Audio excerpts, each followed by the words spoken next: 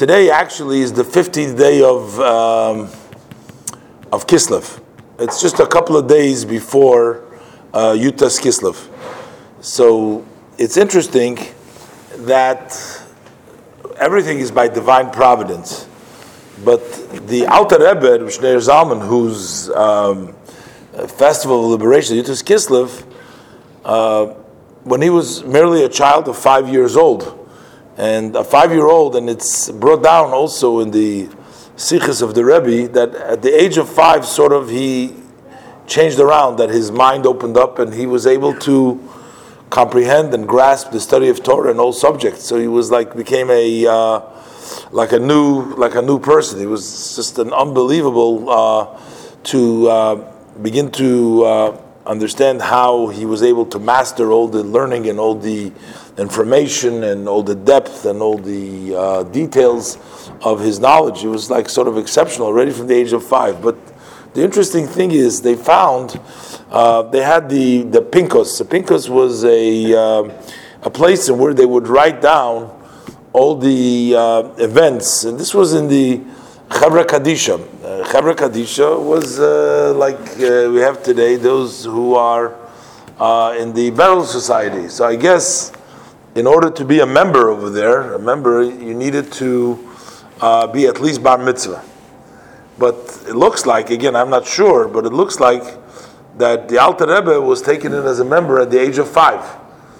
And in the Pinkos it says that on the 15th day of Kislev, which is today, he was brought in as a member. Now the way the membership worked over there was that you had to pay every year into sort of an initiation fee. You had to pay a certain amount of money for the building of the shul over there, the upkeep of the shul, to do that. And then from the age of 5 until the age of 13, the grandparents undertook to pay a certain amount of money every year. And then when he turns 13, then he would be entitled to become a full member. Up till that time, he was sort of a shamus. He was just a helper. And then he became a full member. And so that's sort of unique that this happened, just a few days before, eventually many years later. This was in the year Tov Kuf Yud when he turned 5. So he turned 5 on Chayel, that's his birthday, together with the Baal Shem Tov. So just a few months later, in the 15th day of Kislev, so this is significant in the fact that this is just a few days before his freedom.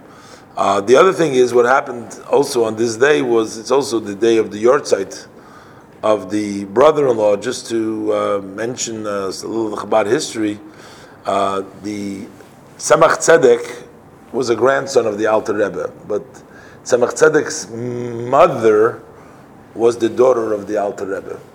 The Tzemach Tzedek was also the son-in-law of the Mittler Rebbe. So that means like this, that the Alter Rebbe had a son and a daughter. The son was the Mittler Rebbe, Doivber, and the daughter was Dver Leah. Now Dver Leah was married to an individual, his name was Reb Sholem Shachna. He actually printed the Tanya. He had a printing press. If you look in the beginning, as we're going to start learning the Tanya, you can see that they write over there that he has the rights for the Tanya, and nobody should, for 5 years, nobody should print it without their permission, in order to protect their copyright and their rights and the efforts that they put in there. But the story goes that the mother of the Tzemach Tzedek, the Alter Rebbe's daughter, the sister of the Mittler Rebbe, she actually gave up her life for the Alter Rebbe. There was a decree for the Alter Rebbe to pass away, and she actually gave up her life to substitute for the Alter Rebbe. The Alter Rebbe promised her that he's going to take care of her son, of the Tzemach Tzedek. But anyway, that's why the Alter Rebbe had a very special relationship with the Tzemach Tzedek, and then the Tzemach Tzedek took the place of the Mittler Rebbe after the passing of the Mittler Rebbe, then the Alter Tzemach Tzedek. But in the meantime, once this Dver Leah passed away, that's the mother of the Tzemach Tzedek, so Reb Sholem Shachner became a widower, so the Alter Rebbe suggested and made the shidduch with a daughter of Aaron Karliner. Rabbi Aaron Karliner was one of the great students of the Maggid of Mizrich. Matter of fact, you can see the Hasidim are called in some of the documentation by the government. They're not called Hasidim, but they're called the Karlinim. They under the name of Karlin, because he was considered one of the great tzaddikim at that time, the great leaders, the follower of the Maggid of Mizrich. So they called him the Karlin. Is that a car for here? Is that somebody here? Yes. Oh, Karlin. So they called him the Karlinim, and and then from that shidduch of the Tzemach Tzedek with the Shalom Shachna, no, for Shalom Shachna with the